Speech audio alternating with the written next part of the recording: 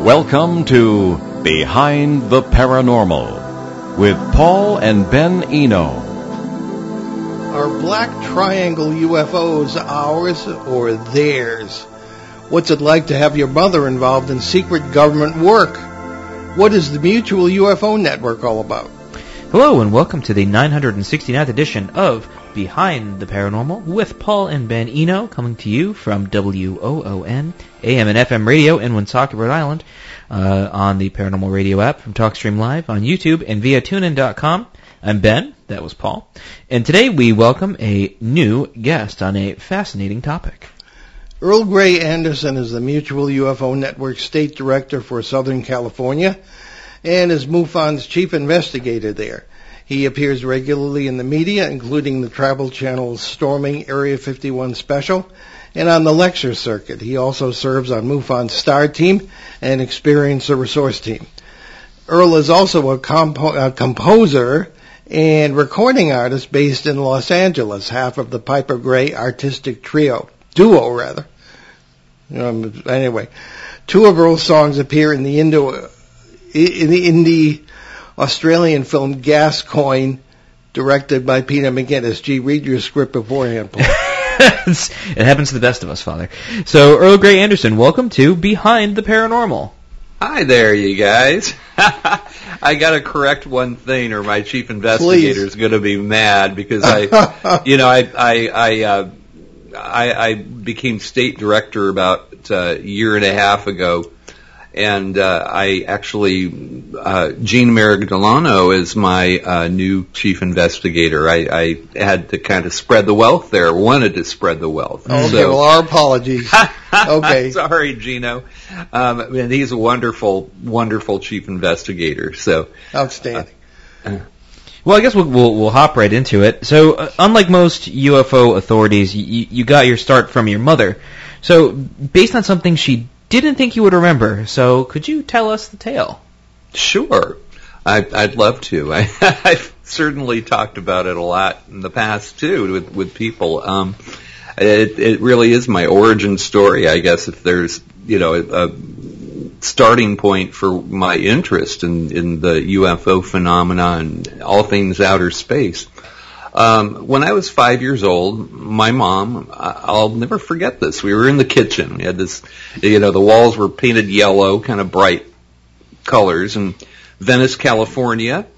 And my mom started talking about this strange stuff that she had been involved with. Now, we knew that Mom had worked for Howard Hughes. She worked for Hughes Aircraft, the old Sepulveda site out there, sort of near the airport, between Hollywood and the airport there.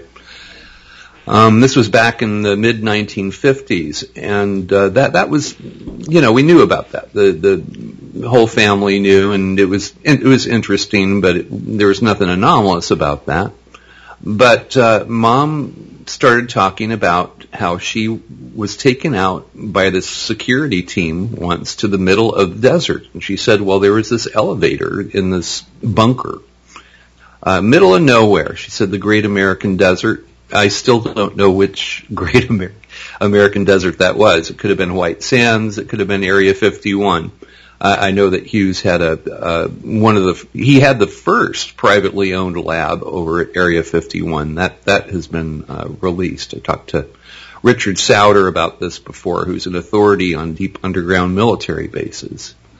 But I think that Mom she thought it was safe talking to me because I was a little kid. Later on, she said that, she thought that I would never have remembered it, and that's why, because she had signed NDAs, and some very significant ones, I'm sure. But she said that she got in the elevator. She didn't know how far down this was going to go. She just thought maybe a couple of floors. And it kept going down. It kind of quite a clip. And she felt scared. She said that she felt butterflies in her stomach, is how she described it. I guess vertigo would be the term. But she said that when the elevator finally stopped, and it was about a mile under the desert floor, she said, that the doors opened up and that there was a little bustling city under the Great American Desert. She said that there were people that lived down there for long periods of time. She mentioned German rocket scientists here and there. I remember, like Werner von Braun would come on to Disney, Wonderful World of Color or something, and my mom. I remember that.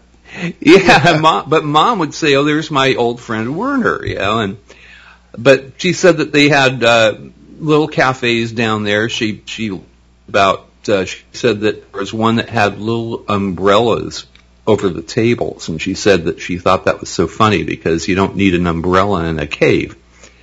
Now, my mom never talked about exactly what she was working on down there, but just observing my mom and her work over the years, she retired from Hughes in 1958 to become a full-time mom and a housewife. She thought she did this for probably up until about 1970. But then she began working privately. She at first worked for an employment agency called Manpower. She had her own office here. She opened the office in Thousand Oaks, California. But in a way, that was a kind of a front or cover for what she was doing. What she was really doing was she was kind of a headhunter for aerospace. She was constantly getting jobs for rocket scientists, aerospace engineers, for the likes of Lockheed, Rockwell, and Raytheon, you name it, Aerojet. She was involved with all those different companies. And recently I've had a couple of officials who've actually kind of cracked my mom's file for me a little bit, just enough to tell me, yeah, your mom was well respected in her field. You come from, your bloodline is interesting. But then that's kind of all they'll tell me. They won't read any more. Because they'll say that the file is sealed, is what I'm told. Gee. Okay, well, why don't we go right to some questions from listeners, and then we'll get into some of our own. Sure. We have been missing Peter Shelley from Bogota, Colombia, one of our guest co-hosts from time to time. And he always sends in really good questions. Ben, if you would, please. Sure thing. And the question is, please ask Earl one. There's two questions, so we'll start with the first one because that's a very good place to start. Paul shared that MUFON has recently indicated no paranormal will be permitted in reports. What is the dividing line between the paranormal and UFO phenomena? And what is the backstory behind this decision? Wow, we went right to right to the meat and potatoes question. Here. Yeah. Well, MUFON's mission statement is the investigation of UFOs for the benefit of humanity, and paranormal is kind of its own distinct thing. Now, I know that Steve Hudgens, who is our director of investigations, that he believes that the paranormal is real. I mean, many of us at MUFON have worked in paranormal areas, but I think that they want MUFON to be focused on the, on UFOs and that whole phenomenon. And they're not saying that the paranormal isn't real. I've personally seen things that I would consider paranormal myself, and also, people who have been abducted or have been visited by entities oftentimes will have what I guess best could be described as poltergeist-like activities that happen afterwards. Things will fly off shelves, lights will turn off and on, television will turn off and on, change stations. I mean, it can be very spooky. So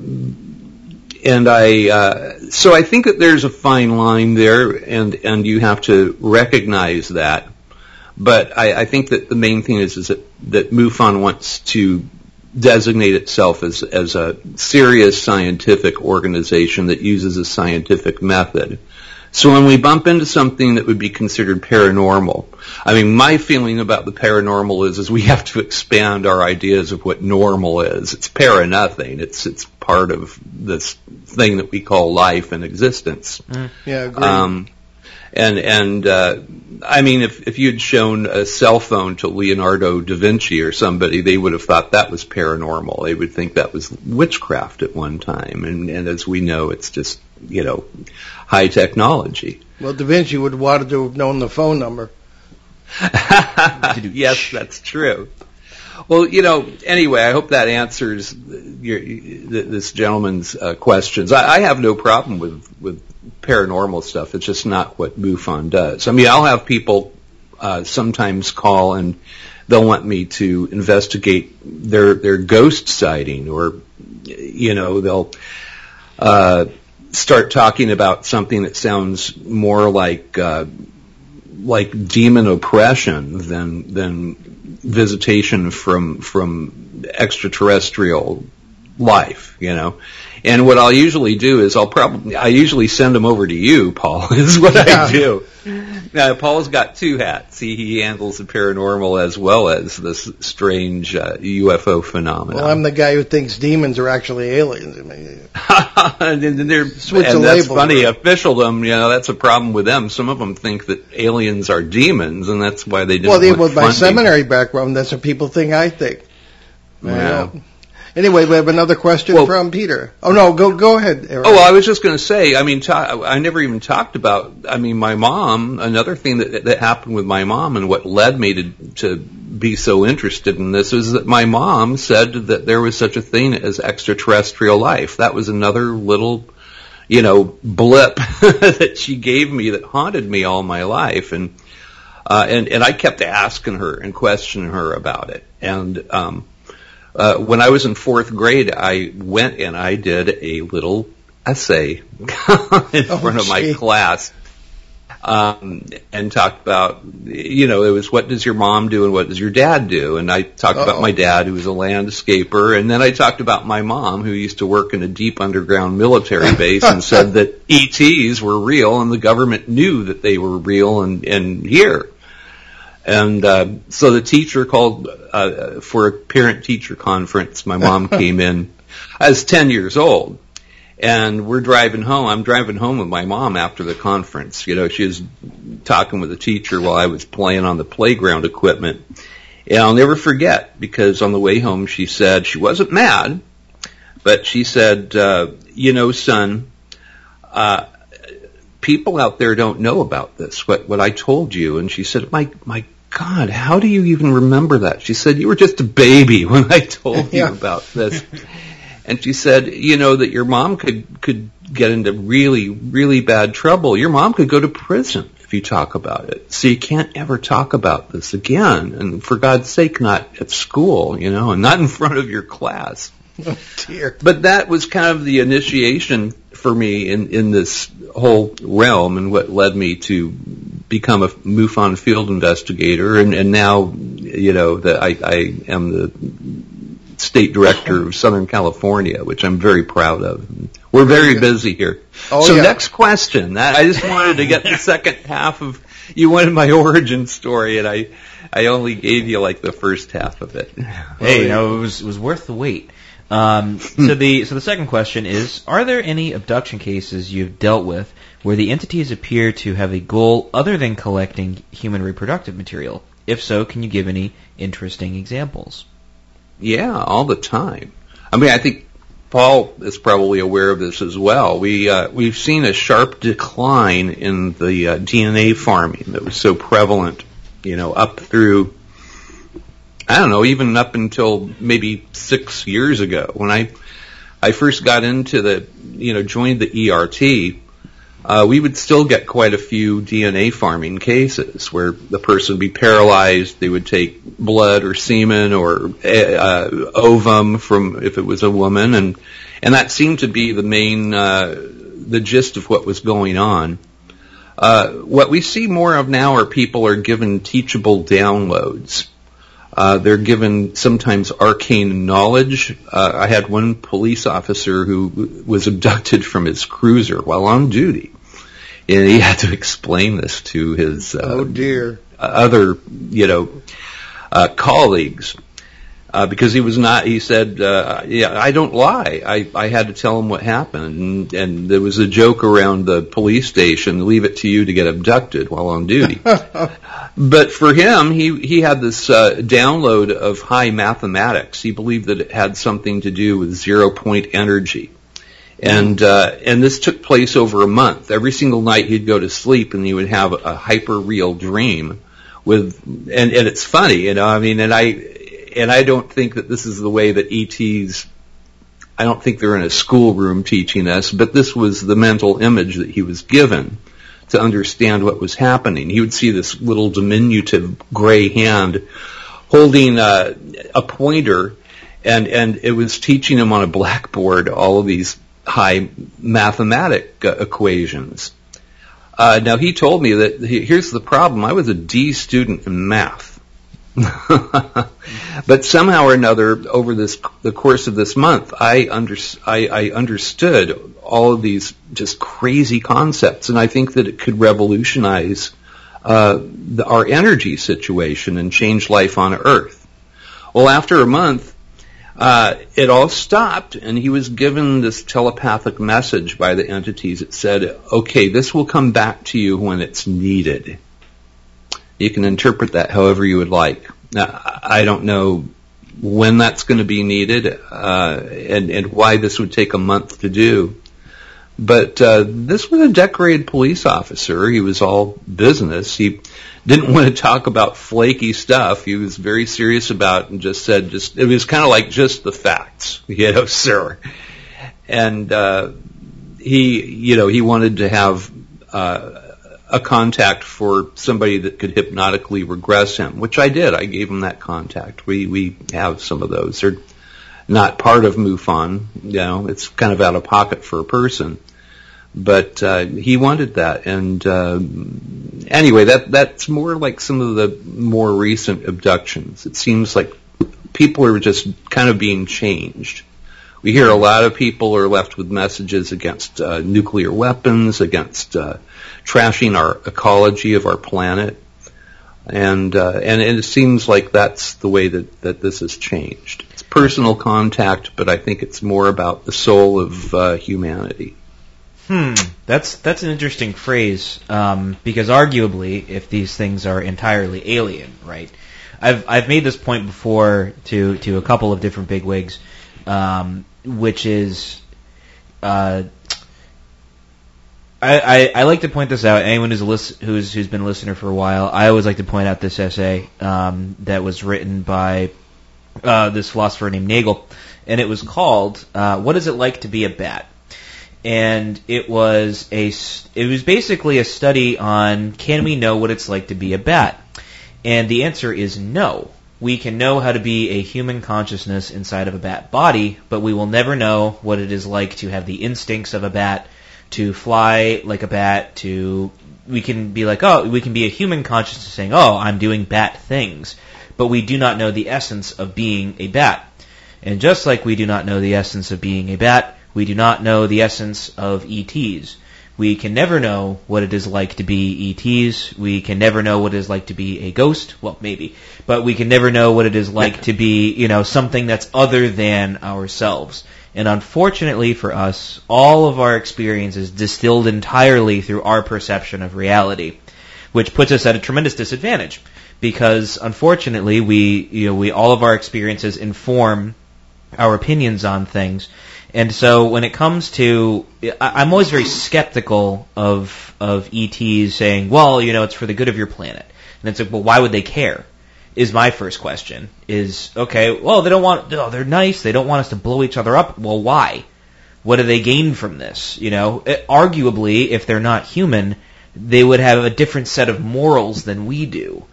And I would like to point out that I think it's very strange that maybe it's because I'm a paranoid person, and that could very well be it. Probably because of your father. It could be, but I'm very distrustful of things that say, we're there for your good and the good of your planet.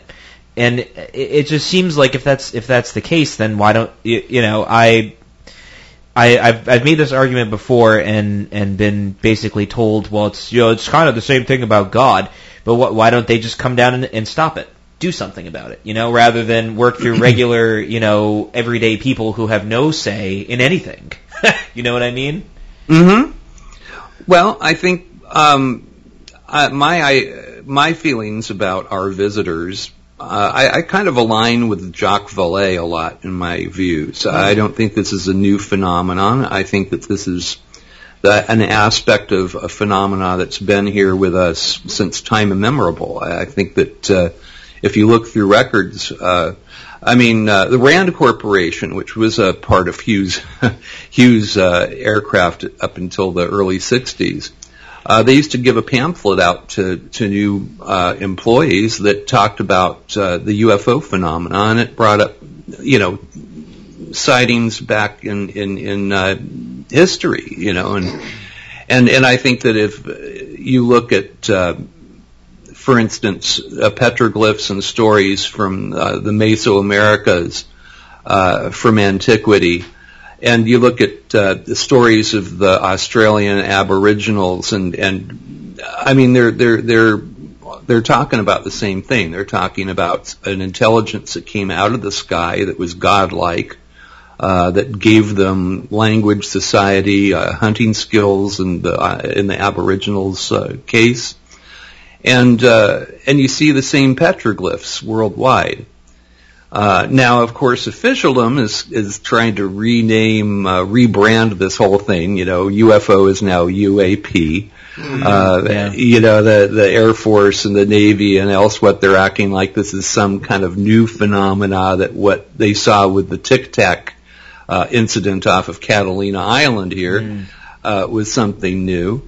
But I've got records of stuff like that happening forever and ever out here. Yeah. So I think this is their way of dealing with something that's older than old. And now what if the ET, I use the word ET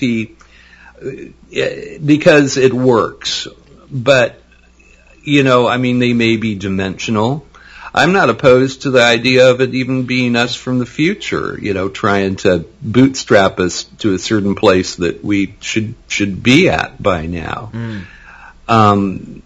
Or, it may be ETs from another planet. But like Jacques Vallée said himself, he said, if I find out that it's just entities from another planet, I'm going to be disappointed. just aliens, but I think that it's, that alien, the term ET alien is a good reference point for us, but I don't know that is, I think that that's just kind of, the surface of this phenomena. I think it goes way deep, and what if they had hand in creating us? That's not out of the question. They may have been here long enough that they helped us along in evolution, and now we've kind of hit a wall.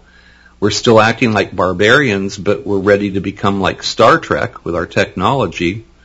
And there's concern because we're not quite where we're supposed to be yet. Well, this phenomena might even be a control system built into evolution, just like you have control systems built into your computer software to catch snafus before they, destroy your computer. No, I guess that's a good point. But I always find it unnerving that, we don't have it's a technological thing we need to push us forward. But as I've heard a lot of people who are much smarter than I am point out that, as much as technology has changed, we as humans really have not. And, if you take the iPhone out of our hands, right, it's just like you put a rock in there, nothing really changes. It's there's a TV commercial like that right now. A guy's in a museum looking at caveman holding a rock, and the guy has the same hairstyle, but he's taking a photo with his iPhone. I forget what the commercial was for, and I don't want to give product placement on here anyway. So, but I thought that it makes me laugh every time I see it. I didn't even mean to do that. Well, I wanted to, if I could back up just a bit. It was interesting that Ben brought up bats. When you mentioned the umbrellas over the table in the cave, the first thing that came to mind, maybe there were bats hanging above it. from the ceiling. Or there. Anyway, on that note, You would not They were like just guano. trying in to your make guacamole. people feel at home. Right. That's my feeling. That, they had a bowling alley. My mom said there was somebody that they had a barber shop, and the guy knew how to do her hair for her. I imagine as time went on, they probably had a beauty shop down there as well. But I think my mom might have been one of the early women that was involved in this sort of underground, quite literally, thing that right. officialdom's part of. Well, on that note, let's take our mid-show break. You're listening to Behind the Paranormal with Paul and Ben Eno on WOON 1240 AM and 99.5 FM and on various internet platforms as well. In New England's beautiful Blackstone River Valley, we'll be right back with our great guest, Earl Grey Anderson. So stick with us.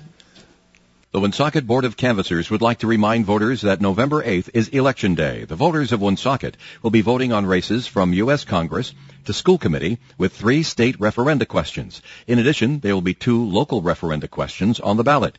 Question 4, an amendment to the Woonsocket Home Rule Charter, regards the appointment of the city solicitor and reads, shall the City of Woonsocket Home Rule Charter, Chapter 10, entitled Administrative Departments, Article 1, entitled Law Department, Section 1, entitled Created Appointment Qualifications of Head, be amended to change the authorization for appointment of the city solicitor from the appointment by the mayor to appointment by the city council. You may approve or reject that question. Question 5 is entitled Relating to Cannabis Establishments and Public Use. And the question reads, shall new cannabis-related licenses for businesses involved in the cultivation, manufacture, laboratory testing, and for the retail sale of adult recreational use cannabis be issued in the city of Woonsocket? You may approve or reject that question.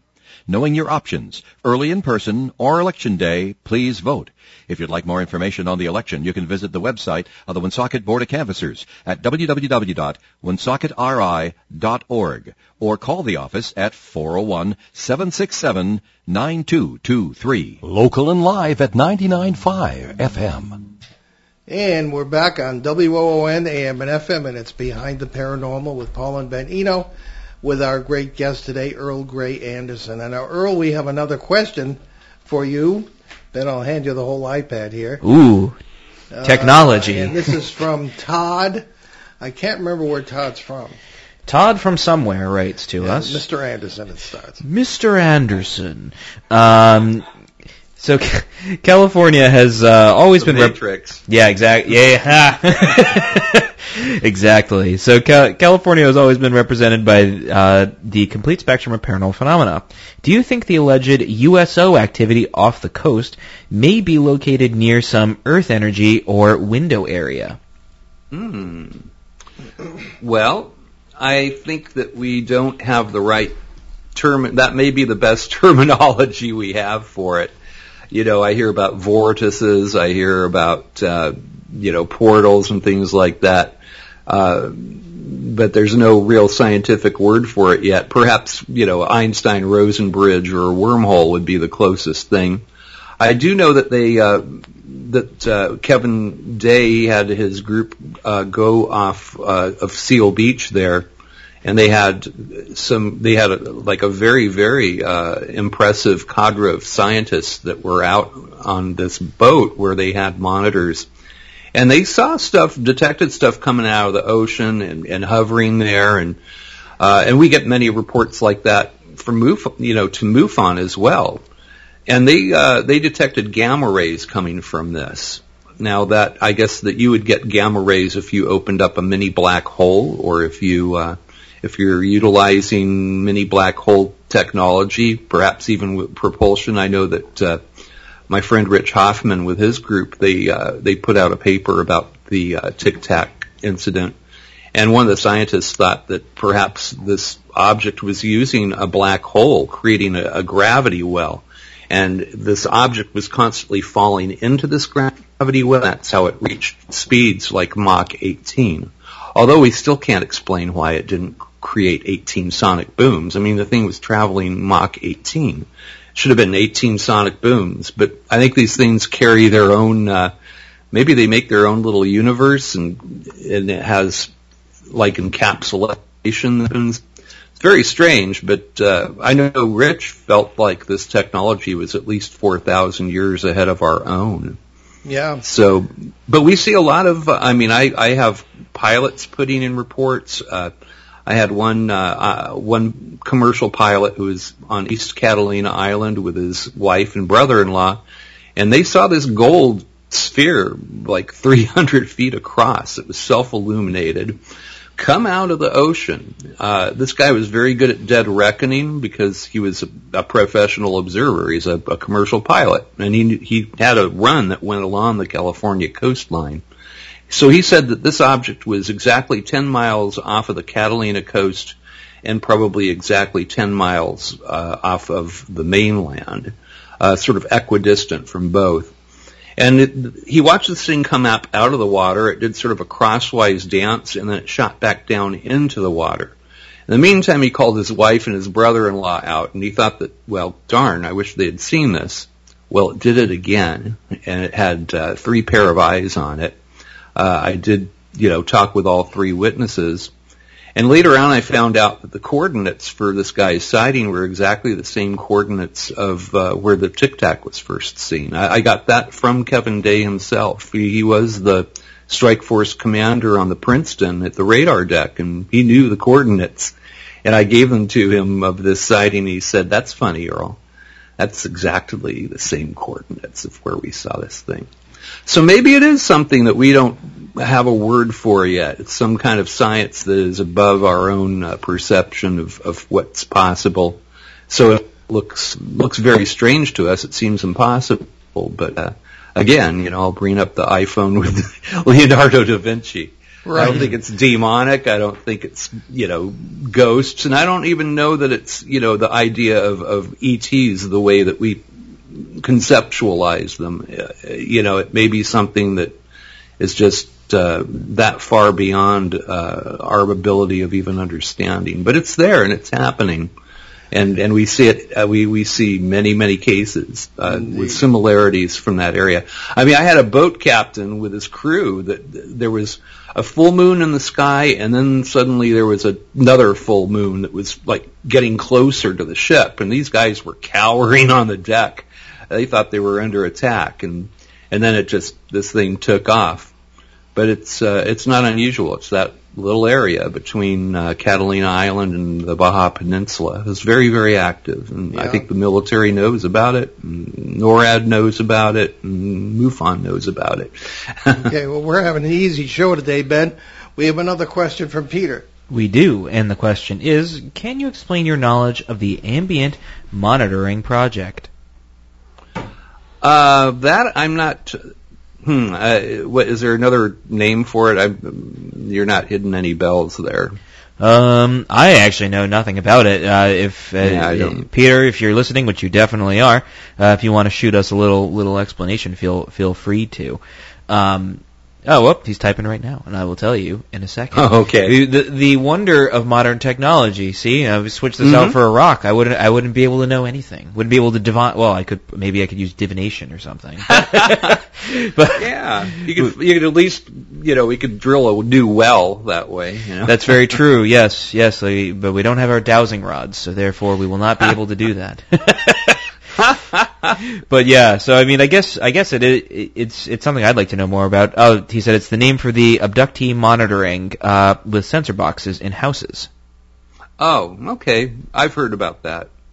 I don't know that this can be monitored. I've had people talk about building Faraday cages around their beds and stuff like that. Really? Yeah, and it reminds me of Better Call Saul, where with his brother would cover himself in tin foil, and there are people that do that apparently, and I don't think it's going to work. I think that if they want you, they're going to get you. And I know that people react differently to this, flight is like the first human reaction for something that we're unfamiliar with. We either run from it, or we put our dukes up, or we pull. I've had people say that they wanted to be able to shoot aliens. There's one guy that was sleeping with his gun, and I told him, for God's sake, don't, if you get a round off, it's going to go through the wall and hit your neighbor, Right, yeah. And I don't know that guns will work. It's like throwing a spear at a battleship, come on. I know. So, you're not some. I don't think that you can stop them, and I don't know that you can monitor it. Maybe, I don't know. I just don't think that that's going to work. Well, I think that's kind of one of the hardest things, right? Is trying to measure the human experience and trying to get statistical data out of it. Which people like Kathleen Martin, they're done a great job, gathering as much data as they have. It's honestly very impressive. The only thing that kind of is sort of the one sort of pitfall of it is it's, which I don't even know if I'd call it a pitfall. It's just, I guess it depends on who you're trying to gather the data for. You know what I mean? It's kind of like, who are you trying to prove this to? So to some people, all the data is, wow, this is a lot, and, there's a lot of really good information here, and other people, it's like, well, I mean, it's all circumstantial. You know what I mean?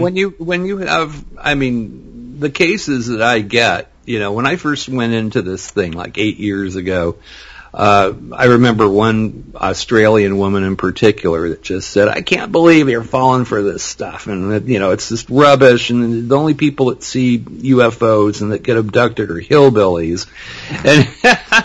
And excuse me, no. More times than not, I'll be listening to a person's story, and it's an aerospace engineer or a doctor or a psychologist or somebody who's a Harvard professor or a local, professor at one of our major universities here. It seems like, if anything, they're trying to, it seems like the smart and learned people seem to get tagged more often than not. And it's, I think that it's just the strangest phenomenon. We want to deal with it like humans usually do deal with things, and I don't know that you can put this under the microscope. That's what I found.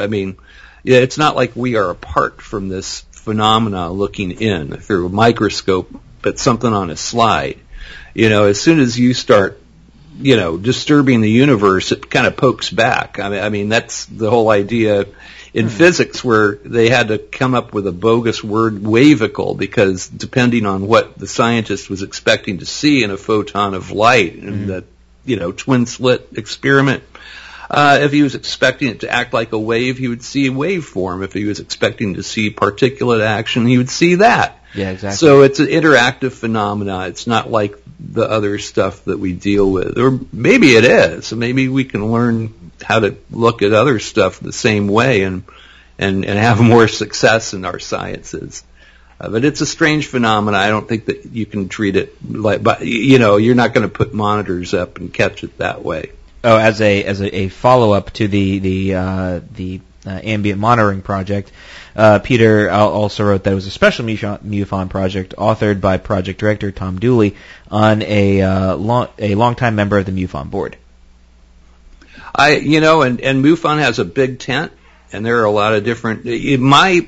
My feelings about the phenomena are not the official feelings of MUFON.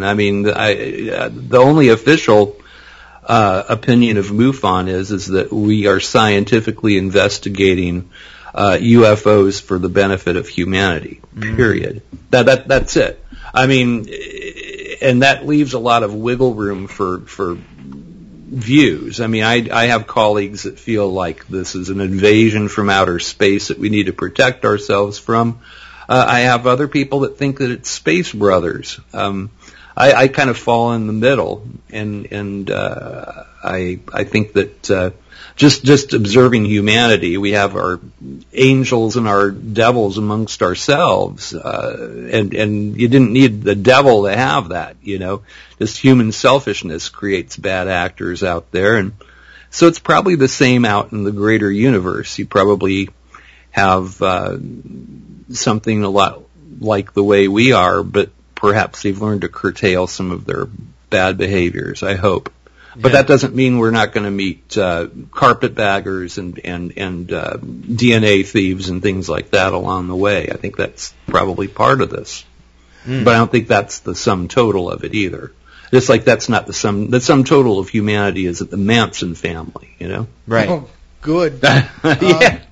Sometimes it seems like maybe it is, but you turn on the news, but well, that's my profession, unfortunately.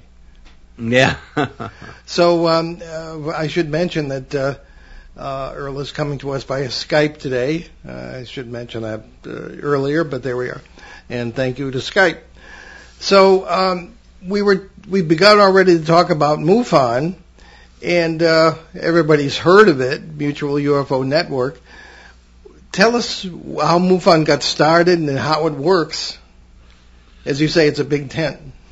Mm-hmm. It was originally the Midwestern UFO Network, and that was back before 1969.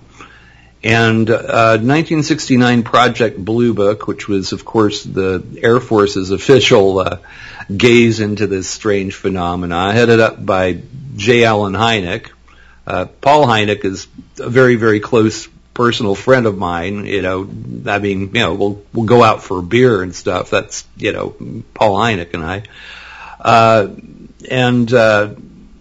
But when Project Blue Book shut their doors, MUFON became the Mutual UFO Network. This was 1969. And so we've been doing the Air Force's job since 1969, 55 years ago now. And it's, again, I think that our creed, the scientific investigation of UFOs for the benefit of humanity is a good encapsulation of what we do. Over the course of the years, I think that you've seen MUFON has been tip of the spear. You'll see it in literature going back, that many years ago. And I found MUFON to be the best way to investigate this phenomena. Before, I was sort of the armchair guy. I had the stuff that my mom talked about. He didn't even talk about, when I took my mom to see Star Wars back in 1977, she the dam broke. For some reason, she just started talking about the phenomena. She said, son, you have no idea, the Star Wars isn't that far-fetched. The different races, the spaceships and all that. She said, it's a real thing. It's realer than you will ever know. She said, they'll never tell the public. They're afraid of how the public will react. And that's, it's the strangest phenomena. It seems to have its tendrils into everything nowadays. I mean, you turn on TV and you'll see little gray aliens pitching insurance companies. It's like it's just kind of a meme now because it's such a deep, it's just deeply embedded, I think, in the human psyche at this point.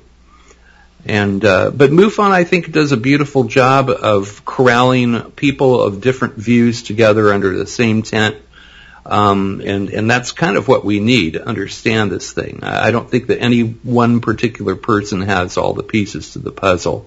I think that it takes a community, it takes a bunch of us to understand this thing, and that's where MUFON works beautifully. And they taught me, the field investigator handbook is wonderful, and a friend of mine, Ron Rager, had a hand in writing that, and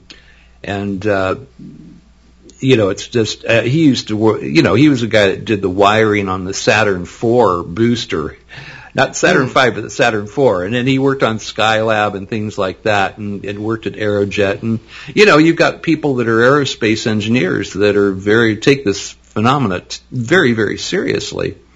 And those are the guys. People, yeah. Mm-hmm. They're the guys that pitch into MUFON and make this organization an excellent organization. Yeah, I agree. Now, as far as the area of the MUFON that excuse me, you and I are both involved with in a deeper sense, the Experiencer Resource Team. Could you talk about that? Yes. Well, the Experiencer Resource Team, we were called the Experiencer Research Team, but it wasn't a good, it was a good acronym, but it wasn't a good explanation of what we actually do. Because rather than research, we seem to be more like social workers for people who have had ET contact or anomalous contact, and people will be left with PTSD afterwards, or as Dr. John Mack described it, ontological shock, where their idea and concept of reality is pulled out from under themselves, and they're kind of left there, without a center of balance. And that's where we come in. We listen to them. We're non-judgmental listeners. And if the person has a burning desire to be hypnotically regressed, to get to hidden memories, we have a list of people that we've vetted to the best of our abilities that we can, send them to somebody within hopefully reasonable. There are some states where we don't have anybody that can do that. But we also have, there are experiencer support groups that are out there. Les Velez has a great one. Gwen Farrell has an amazing support group that she leads, and they do these on Zoom, on the Zoom platform now. So you can attend. It's like being in a meeting with people from all over the map who have had similar contact as to that you've had if you're an experiencer. And many of us that are in the ERT, the way that I got in, I talked to Kathleen because my wife and I had an anomalous experience where our room flooded with light, and I saw beings and the whole thing. And it was shocking because I was a nuts and bolts guy. It changed my whole view of this thing, and I maybe was targeted because of my mom. I'm not sure, but there seems to be a interest in family lines and certain bloodlines. So, but for whatever reason, this happened, and other people were not necessarily taking me seriously because here you have a new field investigator. And he's suddenly saying, "Oh my God, I met aliens and it was scary. What do I do?" Kathleen Marden, I'd sent cases to her before. I had worked on a couple of abduction cases. I contacted her, and we met for lunch at Alien Con. This was about 5.5 years ago now, and I, she was really, really helpful. She listened to what I was saying, and she gave me other examples of similar situations, and she took me seriously. She didn't act like I was some crazy person. And then after we finished talking, I said, I might want to join the ERT someday. And she said, "Well, what do you think we were just doing?" And that was an interview. And so it was from that point on that, they kind of let me in the gate, and I love working with the ERT. I love the high strangeness cases. I think that this phenomena is intentionally absurd sometimes. I'll have a perfect case, and then there'll be this absurdity in it. And I think that maybe it's the universe winking at us, and nudge, nudge, wink, wink.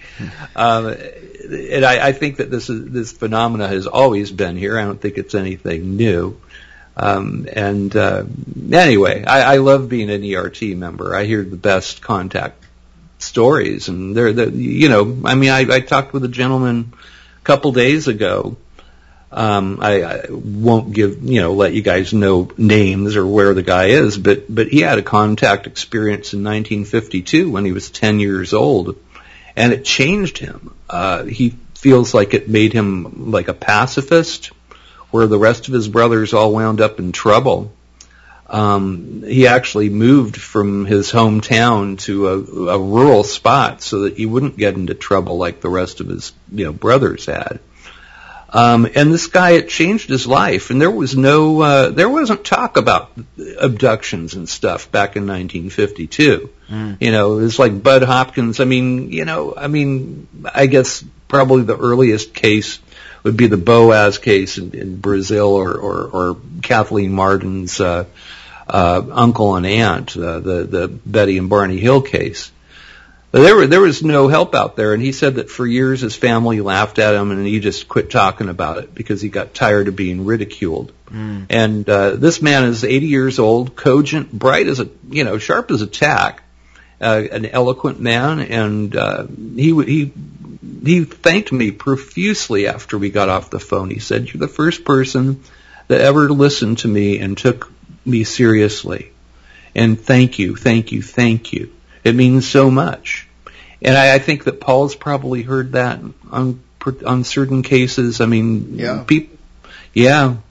there's a gratitude out there for those that have gone through this strange phenomenon, this element of it. It ontologically shocks you. I can tell you that personally. Mm-hmm. I had to rethink my whole existence after having a contact experience. And my wife, I mean, she doesn't remember, she remembers the room flooding with light, and she remembers something hovering over our house, shining light down through our window, but she doesn't remember as much as I do, and she doesn't want to. I mean, she doesn't want to, UFOs are my thing, we were out, in wine country yesterday. It was like, no UFO talk, Earl. It's like, okay, I'll try, Of course, I couldn't help it at some point, but, yeah. But anyway, I love what I do with the ERT, and we're there for you guys. If anything that I'm talking about sounds familiar to you, you just go to MUFON.com. You can click on report an abduction, report an entity, and there's a 30-question questionnaire that'll get you started. And if you desire it, you can speak with somebody like myself or Paul, who is a non-judgmental listener and understands this stuff. Okay, Ben, you got another? I do.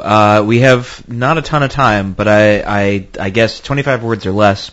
Do you think we know more now about the phenomena than we did even 50, 100, more than our ancestors? I think so.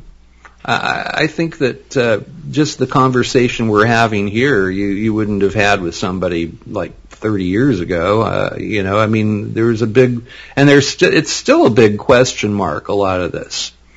But I can see a continuity with this phenomenon, and I think that it's been slowly saturating us as a culture. And I think that now people can talk about this more readily and not necessarily be laughed out of town. It used to be I'd go on these shows even 6-7 years ago, and they'd be playing the X-Files theme, Yeah. Well, now, Earl, there's yes. We're almost out of time, but where can people find out more about you and your music, which we didn't even have a chance to get into? Well, I'm on Facebook is my main social media thing. I mean, I'm on Instagram, but what can I say? I'm over 60, so but I'm trying to kind of dip my toe in there. But find me as Earl Grey, because that's my musician handle. My grandkids call me Earl Grey.